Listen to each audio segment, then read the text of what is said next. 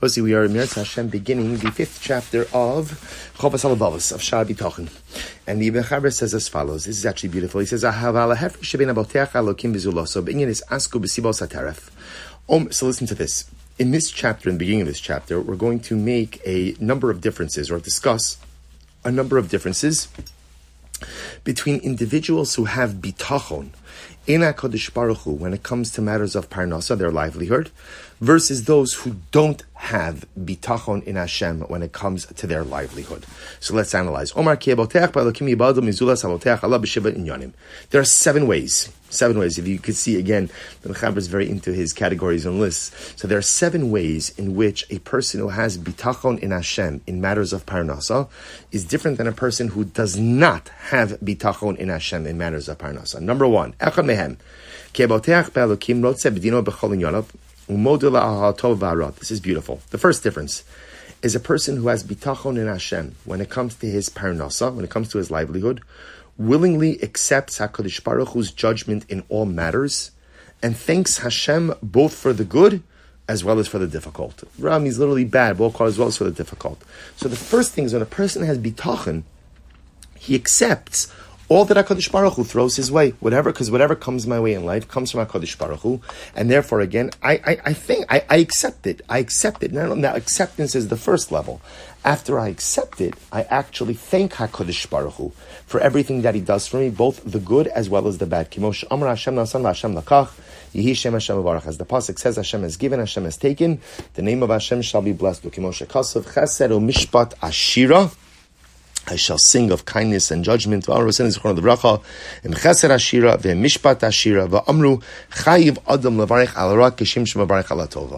obligated to bless Hashem for the bad in the same way that he's obligated to bless Hashem for the good. So this is incredible. A person who has bitachon in Hashem is, number 1, willing to accept Hashem's judgment in all matters, and number 2, willing to thank Hashem for all the stuff that happens, be it good or be it difficult. But one who doesn't have bitachon, see, he's willing to rely, right? He doesn't rely on HaKadosh Baruch Hu. He praises Hashem for the good. For the good.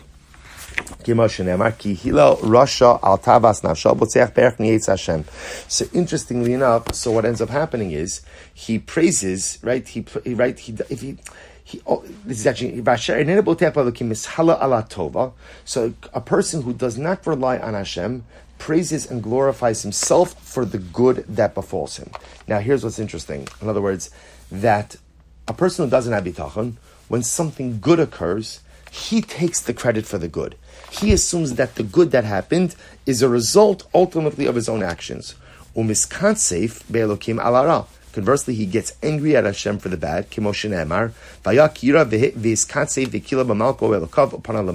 So this is doubly bad. In other words, number 1, when a person doesn't have bitachon, so he takes credit for himself for the good things that occurred. That's number 1.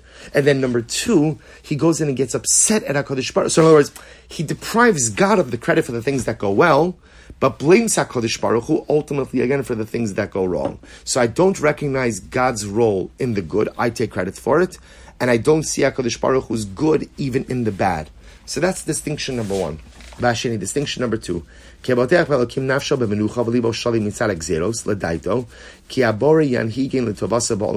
this is so beautiful. We actually saw this in the beginning of the Sefer as well.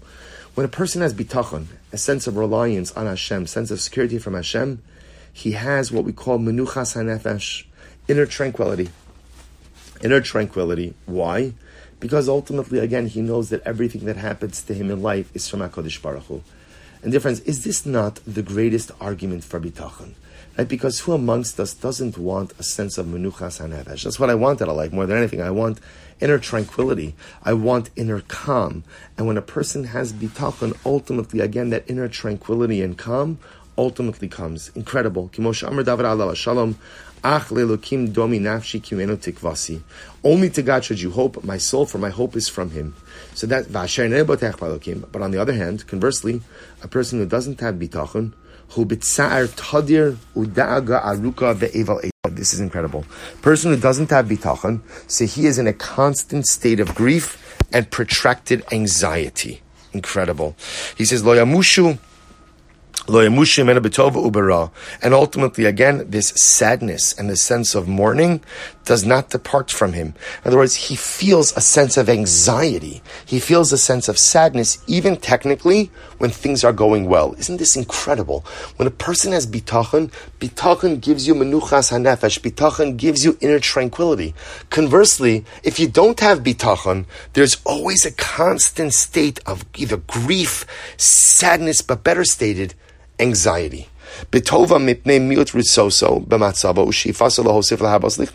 So again, this anxiety and this inner sadness is there at all times. Because even when things are going well, they're not going well enough. Right? Even when you receive bracha, you want more. You want more. When things go well for him, he's sad, he's anxious. Why? Because he lacks satisfaction from his current state. He wants more. And when things are going badly, then obviously, again, I'm upset, I'm angry about what's happening. Because that which is happening goes against my desires, my nature, my character traits. As Shlomo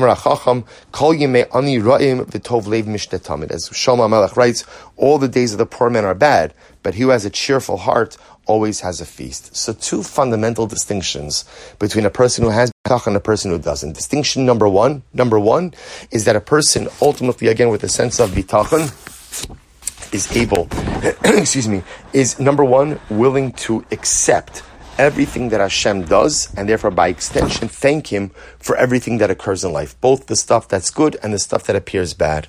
Number two, conversely, a person who doesn't have bitachon, obviously again takes credit for the good that occurs and is upset with Hashem for the bad. Distinction number two, a person who has bitachon has an inner state of tranquility. Inner tranquility, menuchas hanefesh.